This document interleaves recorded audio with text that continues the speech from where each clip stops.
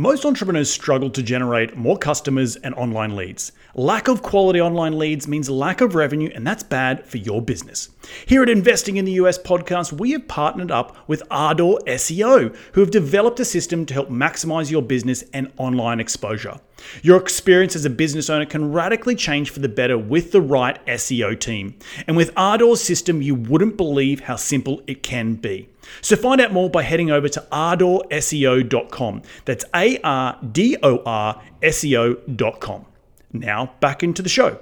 I think the reason we were able to do it so fast is because I've always been a big believer in narrowing your focus. And I think a lot of agents and people in general can get distracted by like anything and everything.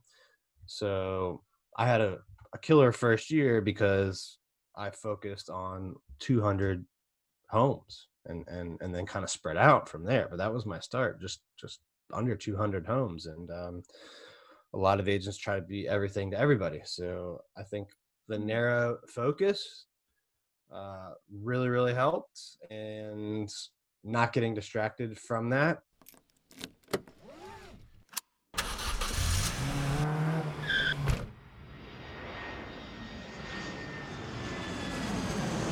Welcome to Investing in the US, a podcast for real estate investors, business owners, and aspiring entrepreneurs looking to break into the US market. Join Reed as he interviews go-getters, risk-takers, and the best in the business about their journey towards financial freedom and the sheer joy of creating something from nothing. G'day, ladies and gentlemen, and welcome to another cracking edition of Investing in the US podcast from Los Angeles. I'm your host, Reed Goossens. Good as always to have you with us on the show. Now, I'm glad that you've all tuned in to learn from my incredible guests, and each and every one of them are the cream of the crop here in the United States when it comes to real estate investing, business investing, and entrepreneurship. Each show, I try and tease out their incredible stories of how they have successfully created their businesses here in the US, how they've created financial freedom, massive amounts of cash flow, and ultimately created extraordinary lives for themselves and their families. Life by design, as I like to say. Hopefully, these guests will inspire all of my cracking listeners, which are you guys, to get off the couch and go and take massive amounts of action. If these guys can do it, so can you. Now, as you know, I'm all about sharing the knowledge with my loyal listeners, which is you guys, and there's absolutely no BS on this show, just straight into the nuts and bolts. Now, if you do like this show, the easiest way to give back is to give us a review on iTunes, and you can follow me on Facebook and Twitter by searching @ReedGoossens. You can find the show wherever you podcast on iTunes, SoundCloud, Stitcher, and Google Play, but you can also find these episodes up on my YouTube channel. So head over to reedgoossens.com, click on the video link, and it will take you to the video recordings of these podcasts where you can see my ugly mug, but the beautiful faces of my guests each and every week. All right, enough out of me. Let's get cracking and into today's show.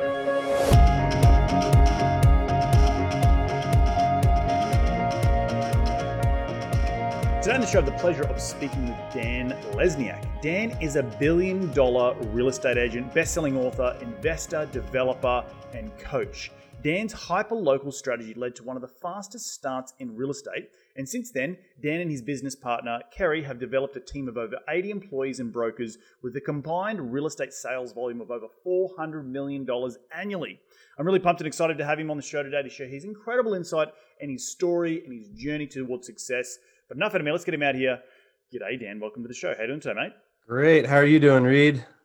Mate, really a lot better now I'm talking to you, mate. So tell me where you're dialing in from, because I know we spoke a little while ago, but you were in Portland when I last spoke to you. Now you're in Florida. Like, you traveling around the country? Yeah, we got all corners covered. So we a couple weeks ago, we were out in Portland visiting my wife's family. They're all from there, so that was great.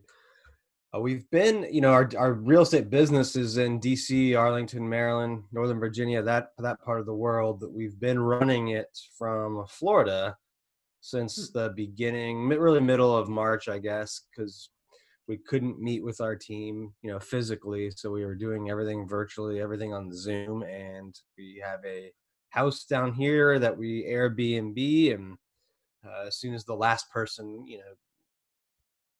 who had a reservation that didn't get canceled left, we came down. We've been running our team probably better than when we were running it in person. Awesome, mate. Well, I want to get into a little bit more about your background and the nuts and bolts of what you do in today's business. But before we do, the first question I ask all my guests when they come on the show is rewind the clock and tell me, mate, how you made your first ever dollar as a kid. Oh, first ever dollar as a kid. I think I did the lemonade stand in my neighborhood, my brother and I, back in the day. So Got it. I remember doing that. I remember trading baseball cards too at a young age. That's kind of coming back now too. Right. Gary V's got the old swap meet and garage sale going on, which is awesome. But walk me through your journey and how you got to where you are today, and the sort of the evolution of you becoming an entrepreneur. Yeah. So I didn't think I would ever become a real estate agent. It's not something I grew up dreaming to do or even really knew about or thought of as a career. I thought I would do that traditional route of, work hard in school so you can get a good job and kind of just repeat all that cycle. We don't have to get into that much, but I did that. I went to the Naval Academy, became a submarine officer. I got like multiple degrees, became a defense contractor. And I thought after I got my MBA at Georgetown that I would get out, get this big fancy corporate strategy consulting job with like one of the big 3 or 4, however many firms there were. And the timing was bad. It was like 2010, 11, and people were not hiring then. We were in a recession back then. And they told me, we think technically you'd be good for the job. We're not really hiring that many anyway, but if we don't think you have the sales experience. That was like the negative experience or comment, that I didn't have this ability to go out and sell. So I was kind of stubborn, said, what do I need to do to get another shot? They said, go get a different type of experience in life. And I had always been a, kind of investor on the side. Like I bought my first home with a VA loan when I was 23 and had been a landlord and owned a couple homes and was going through the process again in the DC area in Arlington. And I thought, okay, I'll get my license and maybe sell a few homes for my family or people I know. And it grew very, very fast. It ended up becoming a big side hustle and then something that overtook my job. And then I quit my job, never looked back, never, went and reapplied for that strategy consulting job. And in my first year, I ended up selling a little over 22 million in volume. Wow. And I grew a team since then, along with my wife, who I met, who was also a real estate agent, who I met about a year or 2 into that process.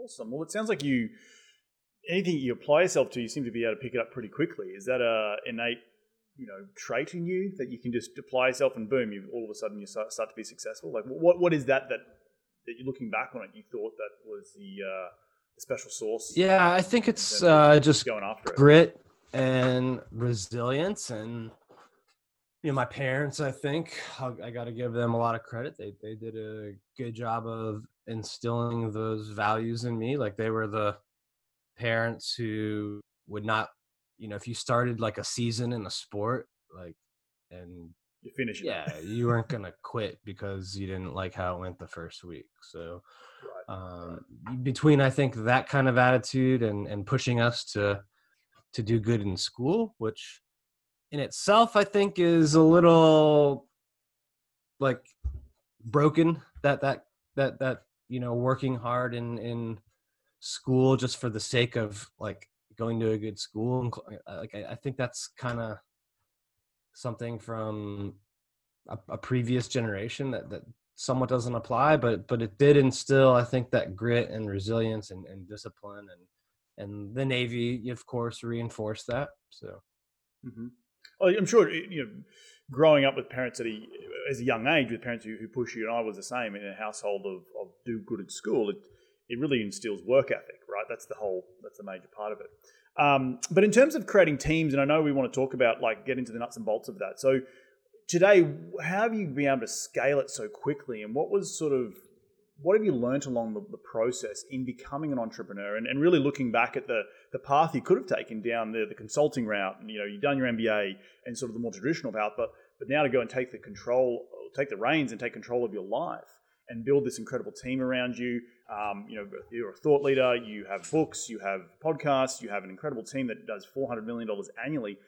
Just to say all of that sort of stuff is a huge achievement. But what has been the sort of the stumbling blocks, I guess? Maybe, there's all the success and that sounds great, but what has been some of the learning points along the way when you build such a well-oiled machine, at least from the outside? Oh yeah. I mean, we've learned a ton along the way. I think the reason we were able to do it so fast is because I've always been a big believer in narrowing your focus. And I think a lot of agents and people in general can get distracted by like anything and everything. So I had a killer first year because I focused on 200 homes and then kind of spread out from there. But that was my start, just under 200 homes. And a lot of agents try to be everything to everybody. So I think the narrow focus really, really helped, and not getting distracted from that.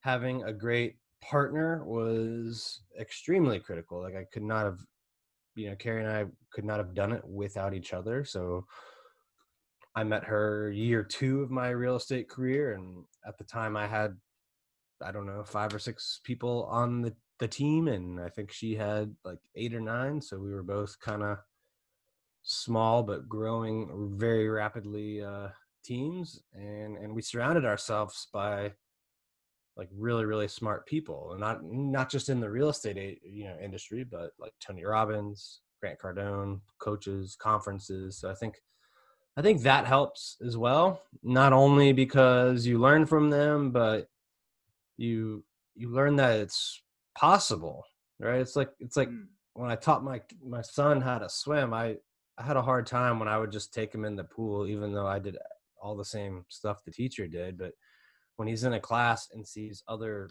kids his same height doing it, all of a sudden it becomes, in his mind, I'm sure, like, oh, someone that's 3 feet tall can swim. It's not something that's for 6 foot, people.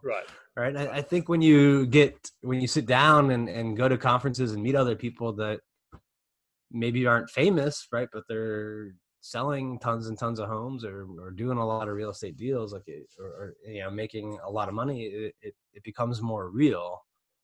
And you think it's possible, because like when I go to a Tony Robbins event, of course Tony's up there on stage and is famous, and if all I saw was him at that event, I might think, well, that's great for him, but he's got some magic gene or something, right? But when you see like people that aren't famous and don't have the followings, or it becomes more real. So I think that's critical to surround yourself with people that are performing at a high level.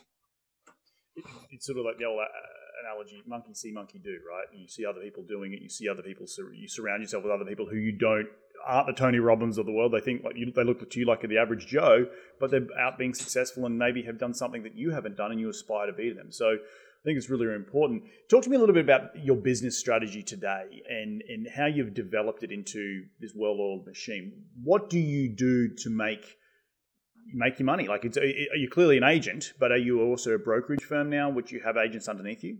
Yeah, so we're our own brokerage. We've been independent for over 5 years now. So the agents that are at our brokerage are all on our team. So we're generating 80 to 90% of their business, their leads, and we've got a whole system around that. So it's one big, some people call it teamerage now, like a team that's their own brokerage. So we have that going. We are going to launch a brokerage for agents that don't want to be on our team, but want some of what we have to offer, but not everything. So that is in the works. But we also do coaching through Hyperfast Agent, and we do events through that program and platform. We've got a mastermind and all sorts of cool stuff there with Hyperfast Agent. And in the last couple of years, we've really added a huge development arm. So part of my wife, Carrie's beginning in real estate was working for new home builders. So she has a solid background there and had developed relationships with builders over the years. And we've got a couple that we partner with on deals. And, you can imagine when you're selling 600-700 homes a year, we come across good deals a lot of times before other people do. And we'll get them under contract now, partner with the builder and raise money from investors. And I think we've got over 100 condo units in our development pipeline that'll all deliver in the next 12 or so months. Most of them are in Washington, D.C. A couple are in Northern Virginia. We also have one project in Maryland. So we're doing a lot of development. So we've got multiple streams of income right now. And I think that's really important to highlight. And I constantly say on this show that the true wealth is built through ecosystems of businesses. And just to what you've just described there, you have one piece leading to another piece, leading to a third piece, leading to a fourth piece. It all feeds one another. And it really becomes this mass machine that you can nearly step away, not necessarily step away from, but have it run on its own, and it's self-sufficient, which is really, really important. Your people coming in through the funnel to sell their home, but you might also have an option for them to help them finance a new property or a development arm. You have investors on board. You also have people that want to learn from you. So you have the education piece. I think that's super critical. Was there anyone who laid that out for you when you started this, or was this sort of like you stumbled into it as people were responding to you, you responded to them by saying, well, hey, let's build this product that they're interested in? I don't think we ever sat down and kind of had a grand plan of what it would become. And now maybe in the last few years, we've gotten a little bit more systematic about that and drawn up some 5 and 10 year plans of, that would include other business ventures we can add. But for the most part, we stayed in our lane and tried to grow and scale that, and then adding things that were very, very closely adjacent. So I think sometimes people that have initial success can take their eye off it a little too soon and kind of go into other ventures or other businesses before they've like pushed their own far enough up that curve, because I think the success and the scale curve is hopefully I use the right term. I think it it's like concave up, or it grows exponentially. Yeah. Yes, so if you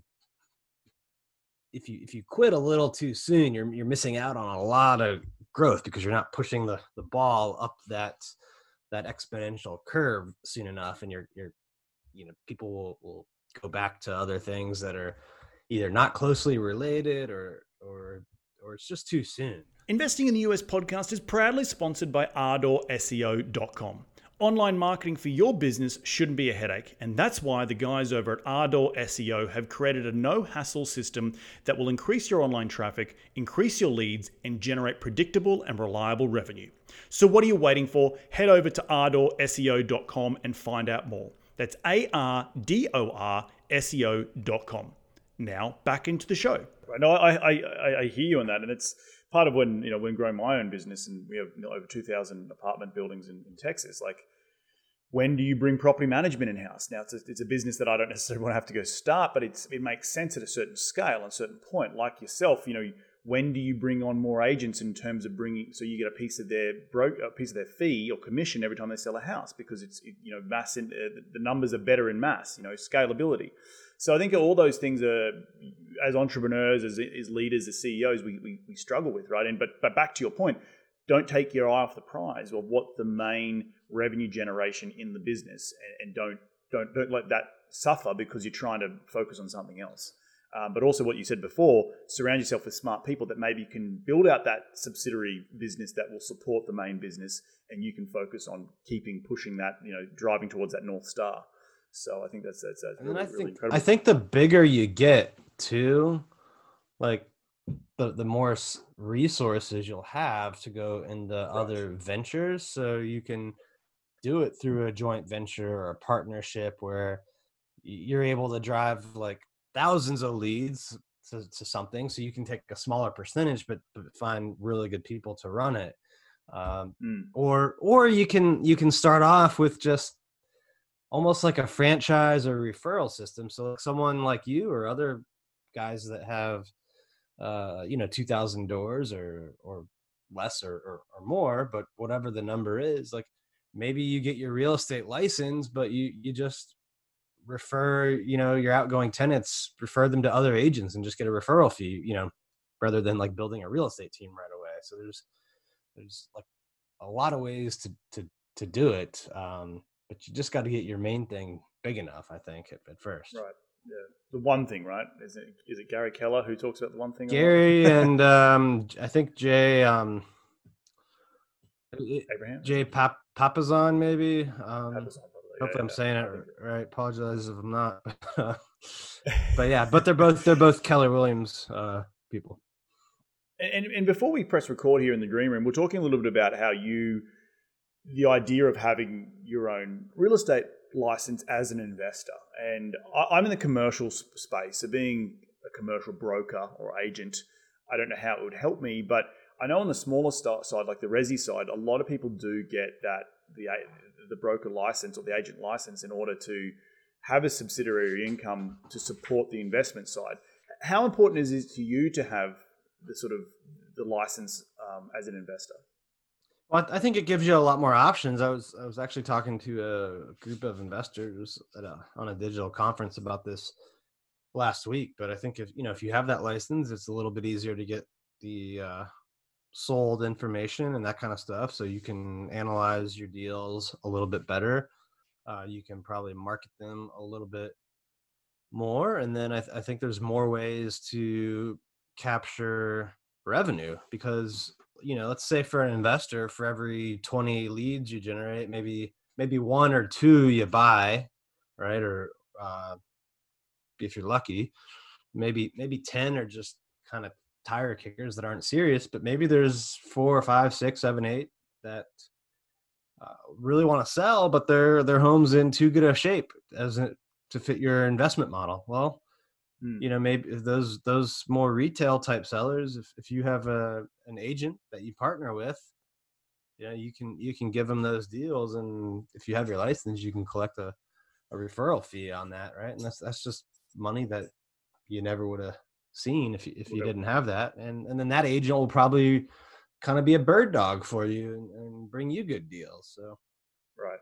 No, and that goes back to the ecosystem point, like identifying pieces of the business that you spend money on. If you are an investor or a flipper in the resi space where you're doing high volumes a year, it makes sense to go and get your real estate license because you're paying whatever the commission is, 4 or 5% every deal to someone else. Well, bring it into your own pocket, or have your wife or your spouse or whoever do it so you can qualify from a tax point of view. I guess moving forward into 2020, before we press record here, and you said early in the show that you've had to pivot your business a little bit. You're based in Arlington, Virginia, but now you're in Florida. How has it been getting out of your own way a little bit, and being forced to being remote from the business point of view? Yeah, it's been great. So we've been running our team meetings on Zoom and doing training on Zoom.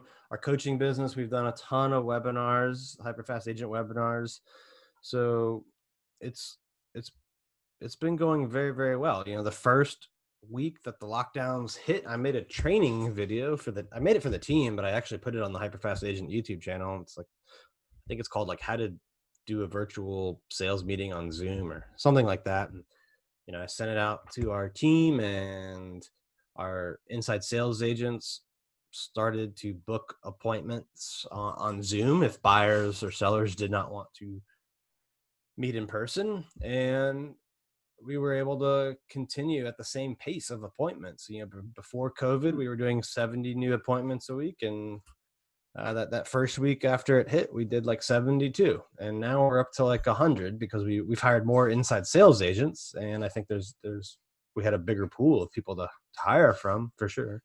A lot of people lost their jobs, unfortunately, but that did allow us to have a bigger pool, and we hired more inside sales agents, and we're booking over 100 appointments online. It's, they typically do that initial meeting at least half the time now, maybe a little less because we're kind of coming out of lockdown, but they do that initial meeting on Zoom and then go see houses. We started marketing our houses virtually, doing FaceTime lives for open houses, and set up a whole landing page where you can take virtual tours of our homes, and added new lead sources. So, we changed a few things for sure, and just kept moving on, and got creative how to make the team meetings fun. Like we brought in different trainers for some of them. One time we brought in comedian, or sort of comedian, JP Sears. He joined our team meeting for 20 minutes and just brought some entertainment to people, which is definitely needed during these times. So we changed a few things, and the team has responded. They've done amazing. And you bring up a good point. How much, and I'm going to ask a two-part question here. I guess the first part is you would have had to pivot really quickly, firstly, when COVID hit, to like, okay, we're not doing in-person meetings anymore. How the hell do we pivot really quickly? So what technology and what systems have you built or have come out of COVID that you think will help propel the industry to more of a virtual tour type of realm? Maybe not 100% virtual tours, but there'll be some element of that moving forward. Yeah, I think virtual meetings for us will potentially stay around for a while. So if you think about it, like, in the DC market and anywhere where there's a city, like having someone come in to meet in the office is it's a fairly large commitment of their time, and there's traffic, even, not now there's traffic, but there's all of that kind of stuff to deal with. So I think virtual tours will stick around. Virtual meetings, I think, will stick around. Will it expand your reach with people who you may get? Like, I know on our side, just from a leasing point of view, when we lease our units, we had people signing leases, and it's a little bit different. It's obviously a lease, not a purchase and sales contract, but sight unseen, because just of the videos we were putting up online. Are you going to see some maybe bigger reach of people who may be out of state or internationally? They're like, hey, I want to live in this area, and they've got these great videos, and I can see the house, and boom, I'm going to make an offer without even really stepping foot on the property. I think maybe. I think people, for the most part, still want to step in the house right now. Right.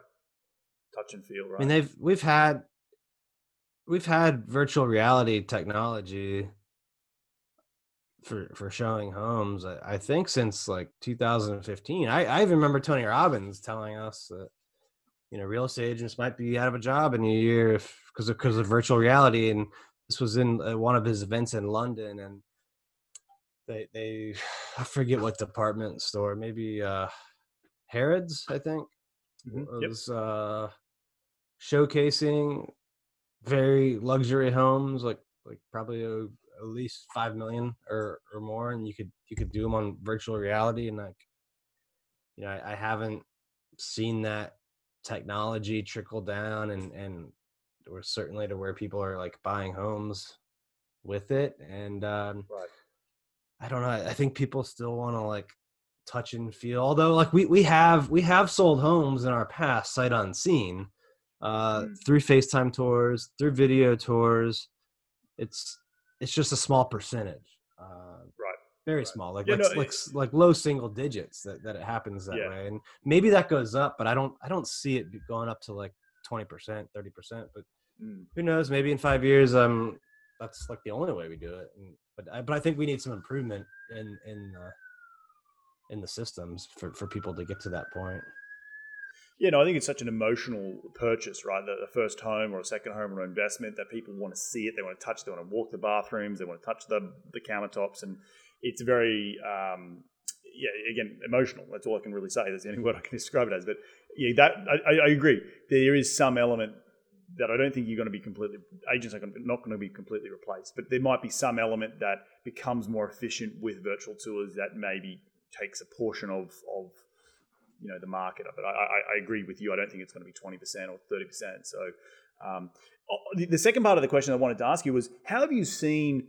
You mentioned tours and appointments. Have you seen any dip in house prices since COVID? Because a lot of people are talking about that with the loss of jobs, and maybe just in obviously specific to Arlington, but are you seeing any price reduction right now on houses? We have not seen that. DC and the surrounding areas have, for the last decade almost, had very little inventory, like 1 to 2 months of supply, and anything under 3 is considered a seller's market. Anything above 6 is considered a buyer's market.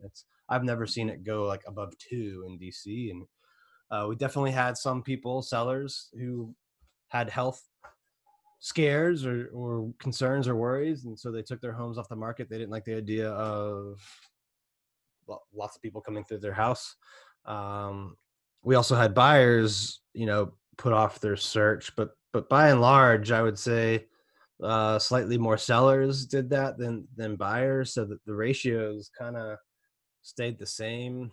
And like, we still get bidding wars. We still, our buyers still have to do like quick closes to be competitive. So I haven't seen a price drop. And I think another factor too, the median income in the DMV area is fairly high, and the price point, our team's average price point is in the 600s. So we're dealing with higher priced transactions than most people in the country. Not all, but most. And if you look at what COVID did, it had the health and economic effects. It really hit people like at probably 50, 60K or under on salary, because those are the people who either lost their jobs, like if they were in retail, restaurants, leisure, hospitality, their jobs were gone, if so that they were the ones with the most economic risk, or they were in like stores that were deemed essential, or like service work that wasn't affected, and so they couldn't like go work from home, right? Like you can't sell groceries from home or build a house. Construction workers can't build a house from home, so those people got to keep their jobs, but perhaps have more of the health risk. So I think our average client got to keep their job and work from home, and probably many people close into DC that not all, certainly that statement would be true. No, I completely agree with that. That the lower socioeconomic end of the scale was definitely more impacted, and we see that, and that's what our renters are, right? We have 2,000 doors in the low to medium household income, around the $40,000 to $70,000 a year. So, trying to navigate that from our point of view has been tough, and we have been navigating it. But it's interesting to hear you haven't seen a price reduction yet. I guess with the scare of COVID, I know I personally bought a house here in Los Angeles that I was signed up to close into March, and the lender just completely, excuse my language, shut the bed and left me at the altar, and I had to quickly pivot to a hard money loan. Have you seen on the financing side people had to pull out really quickly? Most of our buyer clients, residential clients have been fine. The biggest impact I've seen in that regard would be on our development arm, and we typically get traditional bank financing for our projects plus investor equity. So I don't typically use hard money, but I know hard money got harder to get because that market was affected, and it was a little harder for us to raise money from investors, because when this all hit, the stock market, I don't know what it bottomed out at, like 17 or 18,000. But it went down a lot from like 24. Yes. And it was it was up there, right? And it's back up again too, which is weird. Yeah, that's like the best word. I'm not really a stock investor, so I don't know much to say about it. But yeah, weird to say the least. But a lot of our investors in our projects saw their portfolio size go down, or they were just scared in general, or they thought, oh, there's going to be like blood in the street. I'm going to save this cash for some amazing deal. Right. One of those three bins. So the only effect really on us, we delayed closing on 2 of our projects, but the sellers were more than happy to work with us because they're not in the, they don't have a better option really. So. Right. And that's the same with my seller. That when I bought my house, I had to sort of delay closing for 30 days. I'm like, you go back to the street right now, you won't get the same price I'm going to pay for it right now. So it's a little bit of a two-way street. I guess, do you see blood coming in the street in your local area at all? I don't. We've got the federal government that helps. So right, it's a pretty big employer. You can almost argue they do better during recessions. And I told the team when this first happened, in the first meeting on Zoom, I said, look, like, everyone's fairly unified, not now, but back then, like when at the initial corona response. And I said, look, they're going to pass trillions of dollars of stimulus to throw at this. And if anything, government's going to have to get bigger just to hand out the money. Like, how are they going to do it? And that's going to mean more jobs in our area. So DC is one of those weird places that probably does better even in recessions. And really, even if parties switch, it typically doesn't change the fact that the government's going to spend a lot of money. It just changes what they spend it on. But either way, it takes, butts and seats to do. Right. So I don't think you're going to see blood in the street in the DC area. If I was an investor, I'd maybe look at, or if I was like thinking about things where there could be blood in the street, maybe some of the Airbnb owners that were over leveraged and didn't really think about reserves and what would they do if they didn't get renters for a few months. So I'm sure there's going to be some areas that there could be potential good deals on Airbnb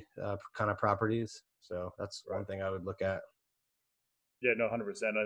I think across the board, no matter what you're investing in, single families or Airbnbs or commercial, to the point of the stock market investing, like, people value good businesses on their cash reserves, right? And that's what coming out of these sort of recessions, to look at a new business and want to invest in one, you want to see what's their balance sheet today and how they prepared for times like this. And people caught with their pants down, skirting too close to the sun, will get fried. And so, I completely agree with that. Before we wrap up the show here, mate, what have you got planned for the rest of 2020 personally and for the business?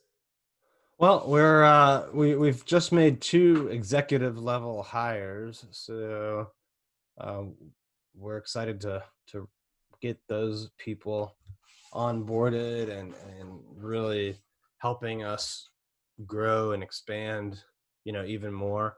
And our ultimate goal is by 2021 to become the highest selling real estate team in the country, according to the Wall Street Journal Real Trends rankings. So we're building towards that with these executive hires, and want to continue working on expanding the Hyperfast agent coaching business, and we're planning an event hopefully in Q4. I think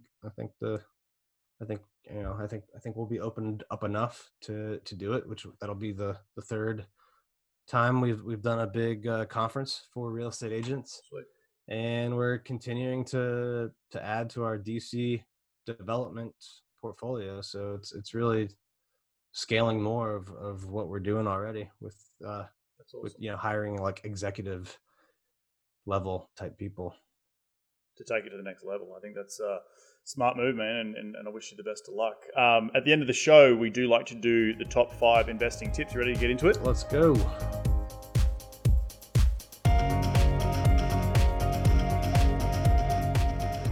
Mate, what's the daily habit you practice to keep on track towards your goals? Getting up early and writing down my top 3 priorities for the day. You're a pen and paper type of guy? For that I am. Yeah, I feel like it just connects from your brain to your physical body a little bit better, and yes, and helps you do it better, at a higher rate. I completely agree. The to-do list on pen and paper, the action of crossing it out for me, whatever, just like success, you did it. So awesome stuff. Question number 2, who's been the most influential person in your career to date? Ooh, probably Tony Robbins. He was like the first big speaker, coach that I went to outside of the real estate industry, and I did Platinum Partners for a year. So Carrie and I went to multiple events, always got to sit in the front row and like ask him questions, and just like learning, absorbing his mindset and thoughts on things has helped me in all areas of life. Yeah, he's a completely inspirational guy and continues to be relevant today. So awesome stuff. Question number 3, in your business, what is the most influential tool you use on a daily basis? And when I say tool, it could be a software or it could be hardware, like a journal or a phone. So what's the most influential tool? Well, right now, probably Zoom, but unfortunately, but I'm sure everyone says that. But I think outside of that, I would say my phone, because I'm big on social media. My team makes a lot of content, but I certainly make a lot of it as well. So just using my phone and social media to produce, not consume content. Right. You're a producer and get your voice heard. Awesome stuff. In one sentence, what's been the biggest failure in your career, and what did you learn from that failure?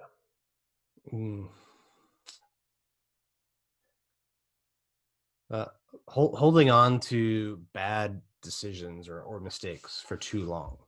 So I think a lot of real estate agents and people in general, either it's pride, ego, hope, never want to admit they made a mistake. The biggest and easiest example of that for us is you hire someone, you think they're great, or maybe you overlook one or two things, and then like it doesn't take too long for you to realize like, oh no, I made a bad decision. But then you start justifying on how they're going to change or what's going to be different, and the percentage of time where your gut is wrong on that it's like single digits percentage wise. So you just have to learn how to accept losses quicker.